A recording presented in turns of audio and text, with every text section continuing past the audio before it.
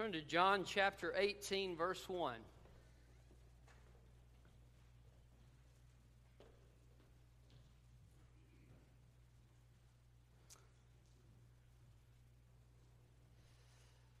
Godly fathers are a blessing.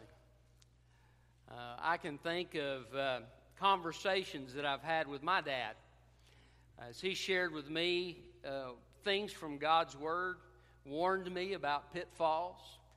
I saw him set a good example. He wasn't perfect, neither am I. But I am grateful for a good father. But I'm going to tell you something. God is the best father. And there's no one like him. God so loved the world that he gave his son. Did you know, when we see God act, we learn something about what it is that he feels toward us. And as you see Jesus acting in this scripture here today, you're going to learn about his heart for you. One of the great things about Calvary is that nobody forced Jesus to go to Calvary. He went willingly. Another great thing about Calvary is that Jesus went and he was perfectly innocent. He was the perfect substitute for our sin. Another thing about Calvary is that Jesus had a purpose in Calvary of revealing his truth to us. And so through his actions, through his words, through his responses, through everything that he did, God revealed Jesus' heart and his own heart toward us. And so we need to put our trust in the goodness, the purity, and the holiness of our great Savior's heart and follow him. The title of my message is Understanding Jesus' Heart. Look at verse 1 of chapter 18. After Jesus had said these things, he went out with his disciples across the Kidron Valley where there was a garden, and he and his disciples went into it. Judas, who betrayed him, also knew the place because Jesus had often met there with his disciples. So Judas took a company of soldiers and some temple police from the chief priests and Pharisees and came there with lanterns, torches, and weapons. Then Jesus, knowing everything that was about to happen to him, went out and said to them, "Who is it you're looking for?" "Jesus the Nazarene," they answered. "I am he," Jesus told them. Judas, who betrayed him, was also standing with them. When he told them, "I am he," they stepped back and fell to the ground. Literally, "I am he" is "I am" in the original, the name of God. "I told you that I am he," Jesus replied. "So if you're looking for me, let these men go." This was to fulfill the words he had said, "I have not lost one of those you have given me." Then Simon Peter, who had a sword, drew it, struck the high priest's slave, and cut off his right ear. The slave's name was Malchus. At that, Jesus said to Peter, "Sheath your sword. Am I not to drink the cup the Father has given me?" Then the company of soldiers, the commander, and the Jewish temple police arrested Jesus and tied him up. First they led him to Annas, for he was the father-in-law of Caiaphas, who was high priest that year. Caiaphas was the one who had advised the Jews that it would be advantageous that one man should die for the people. Meanwhile, Simon Peter was following Jesus, as was another disciple. That disciple was an acquaintance of the high priest. So he went with Jesus into the high priest's courtyard. But Peter remained standing outside by the door. So the other disciple, the one known to the high priest, went out and spoke to the girl who was at the door and brought Peter in. Then the slave girl who was the doorkeeper said to Peter, "You aren't one of this man's disciples, are you?" "I am not," he said. Now the slaves and the temple policemen had made a charcoal fire because it was cold. They were standing there warming themselves, and Peter was standing with them warming himself. The high priest questioned Jesus about his disciples and about his teaching. "I have spoken openly to the world," Jesus answered. "I have always taught in the synagogues and in the temple complex where all the Jews congregate, and I haven't spoken anything in secret. Why do you question me? Question those who heard what I told them. Look, they know what I said." When he had said these things, one of the temple police standing by slapped Jesus, saying, "Is this the way you answer the high priest? If I have spoken wrongly, Jesus answered, give evidence about the wrong. But if rightly, why do you hit me? Then Annas sent him bound to Caiaphas the high priest. Now Simon Peter was standing and warming himself. They said to him, you aren't one of his disciples too, are you? He denied it and said, I am not. One of the high priest's slaves, the relative of the man who Peter had cut off his ear, said, didn't I see you with him in the garden? Peter then denied it again. Immediately, a rooster crowed. Then they took Jesus from Caiaphas to the governor's headquarters. It was early morning. They did not enter the headquarters themselves, otherwise they would be defiled and unable to eat the Passover. Then Pilate came out to them and said, what charge do you bring against this man? They answered him, if this man weren't a criminal, we wouldn't have handed him over to you. So Pilate told them, take him yourselves and judge him according to your law. It is not legal for us to put anyone to death, the Jews declared. They said this so that Jesus' words might be fulfilled, signifying what kind of death he was going to die. Then Pilate went back into the headquarters, summoned Jesus, and said to him, are you the king of the Jews? Jesus answered, are you asking this on your own, or have others told you about me? I'm not a Jew, am I? Pilate replied. Your own nation and the chief priests handed you over to me. What have you done? My kingdom is not of this world, said Jesus. If my kingdom were of this world, my servants would fight so that I wouldn't be handed over to the Jews.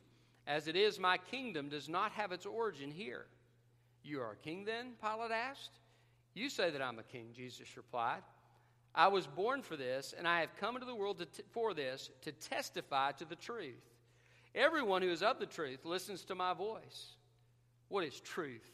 Said Pilate. After he had said this, he went out to the Jews again and told them, I find no grounds for charging him. You have a custom that I release one prisoner to you at the Passover. So do you want me to release to you the king of the Jews? They shouted back, no, not this man, but Barabbas. Now Barabbas was a revolutionary. Understanding Jesus' heart. What do we need to understand about Jesus' heart? He wants us to understand, first of all, Jesus' willingness. Jesus' willingness. One of the ironic things about this chapter is the discussion of the power of Jesus. Jesus is not shown as somebody helpless to defend himself. On the contrary, Jesus is able perfectly to take care of himself. When they come to arrest him, John includes this detail to show us the power of Jesus. Jesus says, who are you seeking for? Who are you looking for? And they said, we're looking for Jesus the Nazarene. And Jesus says, I am. Now, when Jesus says, I am, they all fall backwards. Now, we're not given details as to exactly what happened, but I think the power of God pushed these men back. And they got up again. Jesus said, who are you seeking? I told you I am. This time they don't fall down. Why include this detail? Because John is wanting to show us that Jesus went to the cross willingly. Nobody twisted his arm. Another gospel tells us that Jesus could have called 10,000 angels to his aid at that moment, and they would have destroyed his enemies. But Jesus didn't do it. Why? He went to the cross willingly. Now, when they take him to Pilate, ultimately, Pilate is going to give the death sentence to Jesus. He doesn't want to do it, but he's pressured to do it. And they call his loyalty to Caesar into question. So Pilate is going to deliver him, but Jesus predicted how he was going to die. He says, I'm going to be lifted up. And it was a way of speaking of crucifixion. Jesus had predicted the Son of Man will die, he'll be crucified, and he'll rise the third day. Jesus predicted the specific death that he was going to die. This is found in verse 32. Jesus was willing. Could Jesus have avoided? Hey, if it had been me, if I'd have known crucifixion was coming, I probably would have got a plane ticket, if they'd had planes back then, and gotten as far away from Israel as I could get.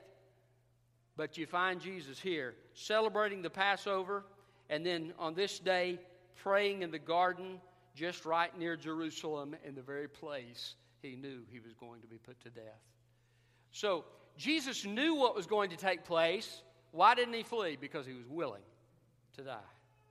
He was willing. Over and over again, he predicted what was going to take place.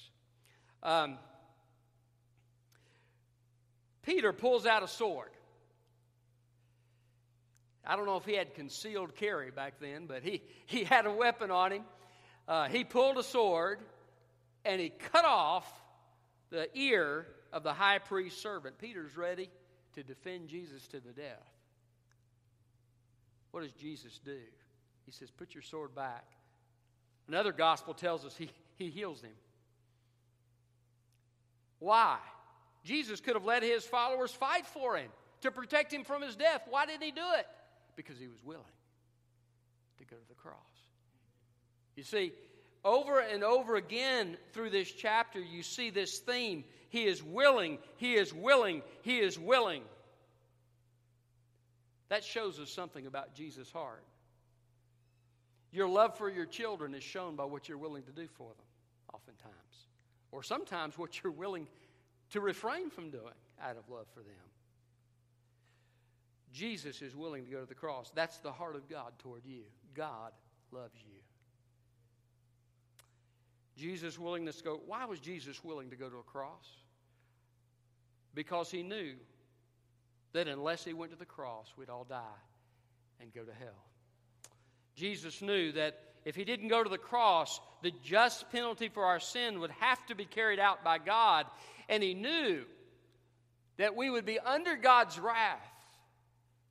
So Jesus willingly went to the cross. Isn't it interesting in his discussion with Pilate? Pilate says, "Are you the king of the Jews?" And Jesus says, "Are you asking this of yourself? Or because somebody else told you about that?" What is Jesus doing with that question?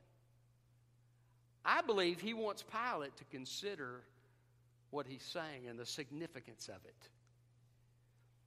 See, Jesus knew, if he knew he was going to die, I'm sure he probably knew what had been said to Pilate, but he's asking this question because he wants Pilate to think about his soul. Who is this you're going to crucify? He is the King of the Jews. Pilate would hear the report of the resurrection. I believe Jesus had a heart to see Pilate come to faith in him. So Jesus was willing. That's what we need to see. Whenever you're struggling with a trial in your life, remember Jesus' willingness to go to the cross for you. If you're tempted to be bitter at God, if you're tempted to question God, remember Jesus' heart for you, that he was willing to go to the cross. No one takes my life from me, I lay it down willingly. No greater love has a man than this, than he lays down his life for his friends. Jesus laid down his life to show us his heart. Put your trust in the love of Jesus. What does that mean for you as a child of God? One thing, it means that Christ is for you. God is for you. The Scripture says that we were enemies of Christ, but that when we put our trust in Christ, we're adopted into his family. And Romans 5 says, if we've now been reconciled to him through the death of his Son, how much more, having been reconciled, shall we be saved through his life? What's he saying? If Jesus saved me by his death, how much more by his resurrection in his life is he going to be for me? Christ is for you. Never forget that. The devil wants you to believe that God is against you. He'll whisper your sin into your ear. He'll remind you of your failures. He'll say, how could God be for you? God's against you. You just need to run from God. That's a lie from the pit of hell. If you're a child of God, if you surrender to Christ and put your trust in him, you're his child. You're washed, cleansed by his power, adopted into his family, and God is for you. How could I know that? You see Jesus' willingness to go to the cross. Did you know our sin never shocks God? He's omniscient. He knows every sin we have committed or will commit. But while we were still sinners, Christ died for us. He was willing, despite everything he knew, despite all of our failures, despite sometimes our lack of trust in him, our anger at him, our bitterness at him, or whatever that we have done. Christ knows it all, but he says, I love you. And I'm going to show you by my willingness to go to the cross. So if you want to understand Jesus' heart, the first thing you need to understand is his willingness. Put your trust in the love of God and the love of Christ for you. Secondly, not only do you need to understand Jesus' willingness, you need to understand Jesus' innocence. Jesus' innocence. John includes an interesting detail for us. Annas, who was the father-in-law of Caiaphas, who was the high priest, had been high priest before. And it was an office that once you held that office, according to the law, you're an eternal high priest until you die. And so everybody would call you high priest. But why take Jesus to Annas? Well, what you find is Annas is questioning him. Look at verse 19. The priest questioned Jesus about his disciples and about his teaching. What's he doing? He is fishing for something that he can use to condemn Jesus. He doesn't know of anything that he can use. Jesus responds, well, ask the people I've taught. Everybody knows I didn't do this in the corner. Ask people, get witnesses to come against me if you can find something. But look, they strike Jesus, and Jesus says in verse 23, if I have spoken wrongly, give evidence about the wrong. But if rightly, why do you hit me? Silence. What does this silence mean? It means Annas could not find one thing wrong with Jesus. So he sends him to Caiaphas. Well, Caiaphas, it's your problem. John doesn't include the details of the trial with Caiaphas. Some of the other Gospels do. But he mentions he goes from Caiaphas, and the implication is Caiaphas can't find anything either. And then he sends him to Pilate. Pilate says, verse 29, what charge do you bring against this man? Look at the response, verse 30. They answered him, if this man weren't a criminal, we wouldn't have handed him over to you. Well, don't you think we have a reason for bringing him here? Isn't it interesting how they omit the reason? Why? They don't have a reason. So Pilate questions him. Are you the king of the Jews? Are you trying to rebel against Caesar? Jesus explains that his kingdom is not of this world. Look at what Pilate says in verse 38. The last few words of verse 38 say this, I find no grounds for charging him. Annas couldn't find fault with Jesus. Caiaphas couldn't find fault with Jesus. Pilate couldn't find fault with Jesus. Why? Because Jesus was perfect and blameless. I tell you what, I believe we men need to be men of integrity. But there's no perfect men. There's only one perfect man who's ever lived, and his name is Jesus Christ. And they could find no fault. I think of Daniel. You remember Daniel in the Old Testament? He's living in Babylon, and he has some enemies in the court of the king, and they want to get him into trouble. So they're looking for some fault that they can find with Daniel's life, and they can't find anything. So finally they come up with a plot, and they say, look, we'll get the king to make a law that nobody can pray to anybody but him, because we know Daniel prays, and we can get him into trouble that way. And so they do. He makes it according to the law of the Medes and the Persians, which cannot be changed, which is a historical thing. And then Daniel continues to pray just as he has before. They say, look at this man, he's disobeying your edict.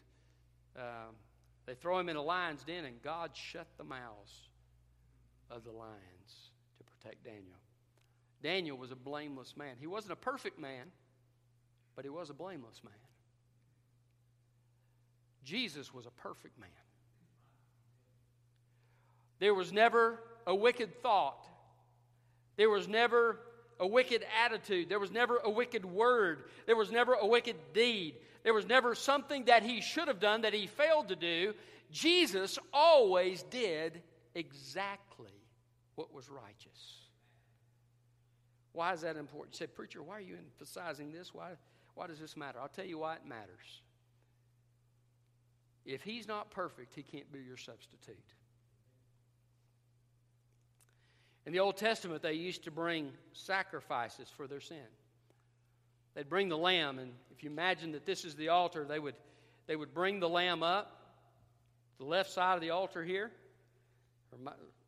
and they would lay their hands upon his head and confess their sins. And the idea was that sin was being transferred to that substitute. And the priest would then take that animal and sacrifice it and kill it, and it would be a burnt offering to God. And it was a picture of the fact that that animal, in picture form, is taking the place of the worshiper. But you see, those lambs, those bulls, those goats that were sacrificed in the Old Testament were sacrificed for one reason, and that was to point to Jesus Christ. But when a priest had a lamb for sacrifice, the lamb had to be examined. They looked for any spot, any blemish, anything wrong with that animal, and if there was any kind of fault whatsoever, they could not offer it as a sacrifice. They'd say, go get another animal, because it had to be whole. Jesus had to be whole. He had to be perfect. He had to be pure. He had to be righteous. Why? Because he is the substitute that all the others looked forward to.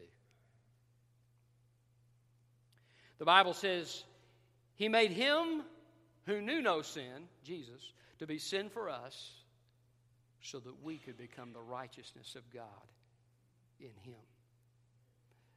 When I surrender my life to Christ, when I put my trust in him, the Bible says a transfer takes place in heavenly places. My sin is credited to Christ, and his righteousness is credited to me. So that on the cross, as the Scripture says, God made Jesus to be sin for us. My sin. When Jesus died 2,000 years ago, all of the sins of Roger Pugh were placed upon him. Jesus became my sin, took my penalty, bore my wrath. But he also did something for me. He credited me with his perfect righteousness. What does that mean? That means that though I don't deserve to have a relationship with God, I do have a relationship with God. Though I don't deserve to come before him in prayer, I can come before him in prayer. Though I don't deserve for him to treat me with love and goodness and to shower his blessing upon me and give me heaven when I die, though I don't deserve it, he has given it to me because Christ's righteousness has been credited to me. I am washed. I am cleansed. I am clothed with the perfect righteousness of Jesus. I want to tell you something. I don't preach because I deserve to preach. I preach because God called me in his grace. I don't pray because I deserve to pray. I pray because God has made a way for me to pray through Jesus Christ. I don't have confidence in God's love for me because of my own goodness. I have confidence in God's love for me because Christ's goodness has been credited to me. I come before him when the enemy attacks me and whispers in my ear, you're not worthy. What I do is say, God, I don't come to you on the basis of my own worthiness.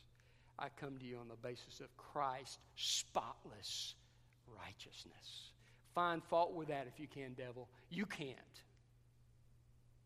It's perfect. Jesus was innocent. So, one day when I stand at the judgment, I'll have the decree of acquittal because Jesus took my decree of condemnation. Praise God. Praise God for his goodness. So, Jesus' innocence is so important. So, what do we need to understand Jesus' heart? We need to understand his willingness, his innocence, and finally, Jesus' purpose. Jesus' purpose. Look at verse 37. Back up to verse 36. My kingdom is not of this world, said Jesus. If my kingdom were of this world, my servants would fight so that I wouldn't be handed over to the Jews. As it is, my kingdom does not have its origin here. You're a king then? Pilate asked. You say that I'm a king. In other words, Jesus is admitting it. That's the way they would admit something in that day. You say that I am. I was born for this, and I have come to the world for this, to testify to the truth. Everyone who is of the truth listens to my voice. Pilate says, what is truth? There's a lot of people out there today saying, what is truth? They don't even believe there can be an objective standard for truth. Some people say, well, that's true for you, but that's not true for me. Well, if something's true, it's true, regardless of whether we believe it or not. Ravi Zacharias says if you jump out in front of a Mack truck, whether you're Eastern or Western, you'll still get hit. And so what's true is true. But sometimes the truth can be elusive to us. We hear all different kinds of messages from the world. How do you determine what's right and what's wrong? Jesus says, I have come to testify to the truth. Jesus, being eternal, was there when all creation was made. Jesus, being fully God, he understands everything perfectly.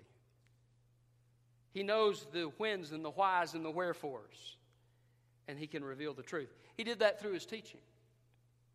But he also does that through his actions. Remember, I mentioned a little earlier, fathers, let's set examples because our kids follow what we do more than what we say. Jesus set a perfect example because he went to the cross. And by his death, he tells us the truth, that there is forgiveness for our sin. By his taking the penalty that he didn't deserve, he shows us that we can be washed clean, cleansed. Moses would take the hyssop, which is a plant that it's kind of like a sponge. It would soak up fluid, and he would dip it in the blood, and he would sprinkle it on the people. And he'd say, now you're cleansed. You're fit to worship God. I'm cleansed by the blood of Jesus. I'm washed. Every sin. I love this. Colossians says every sin, all of my sin was blotted out of his book. Hallelujah. When the books are open, there's just one thing that's going to be written in there. Roger Pugh's name is going to be, and whoever else has trusted Christ, is going to be written in the Lamb's Book of Life. None of my sins will be there. They've been blotted out. Buried as far as the east is from the west, buried in the sea of forgetfulness, done forever. Because Jesus took it for me. It tells me a truth. His resurrection tells me a truth. Eternal life is real. And the one who offers eternal life can deliver on it. Jesus has said, I came to give you life so that you might have life and have it more abundantly. He can give that life. How can we know that he can give that abundant life? Because he can give physical life. He rose from the dead. There's a message of truth in that. Jesus' ascension tells us the truth. Because Jesus ascended, Psalm 2 and Psalm 110 are shown to be true. Why? Because he says, you will sit at my right hand until I make your enemies a footstool for your feet. You see, Jesus was ascending up to the Father to take his place, to be exalted and worshipped in heaven at God's right hand. Paul saw him standing, saw him on the Damascus Road. Stephen, when he was being stoned, saw Jesus standing at the right hand of God. What does that tell us? There's a message there.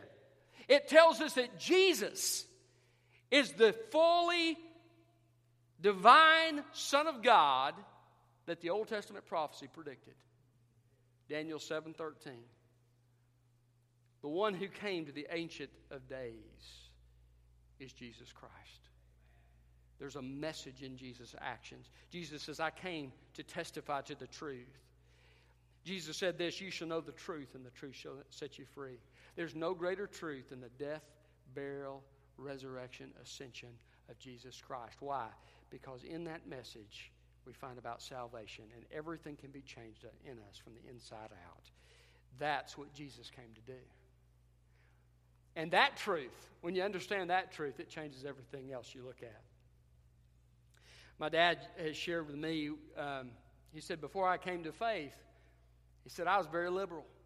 I believed everything was okay. Hey, that's their own business. Let them do what they want to do. Live and let live. He said, when I became a Christian, all of a sudden, I looked at things differently. How did that happen? God changed his heart. Now he saw things from God's perspective. He got acquainted with the one who is truth. So he began to understand the truth. And it changed everything in the way that he viewed things. And by the way, it changed his home life as well. He and my mother were on the brink of divorce. My mother was waiting for the taxi cab on the front steps. He said it took every ounce of willpower that I had to say, please stay. And she ran over to him and she said, weeping, ran over to him and said, I was looking for any sign that you still love me. They began to read the little Our Daily Breads his dad said, we're going to try to begin to do things differently in our home. And he began to open up Our Daily Bread and read that. He said he couldn't get through it without crying. He went to church. Music director had invited him to church. Went to church, gave his heart to Christ, and God utterly changed him. He's not perfect, but God changed him. And I want to tell you something. If you ask my mother, was there a change? She'll tell you there was a big change. Jesus changed my husband's heart. That's the power of the cross. Listen, it goes to every aspect of our lives. Your home life, your personal life, your work life, everything can be touched by the power of Jesus. He changes everything. Jesus' purpose was to testify to the truth. You shall know the truth, and the truth shall make you free. Understanding Jesus' heart, what do you need to understand? Understand his willingness to die for you. Understand his innocence, his perfect, spotless character, and understand his purpose to testify to the truth. What's sad is you read the close of this chapter, Pilate is trying to get Jesus released. And he says, shall I release Jesus to you according to the Passover custom? No. We want Barabbas. Can I tell you, Jesus will not force himself on you. He won't do it. He's a gentleman. He'll let you choose the life you want to live. He'll let you choose to reject him. But you'll miss. Oh, what you'll miss. Surrender to him. Put your trust in him. He can change you personally. He can change your family. He can give you a hope and a future and eternity when you die in heaven. Let's pray. Father, thank you for your word and for revealing your son's heart to us in your word. Thank you for Jesus' willingness to go to the cross for us to pay the price. Thank you for his perfect, spotless, holy character in which there's no blemish.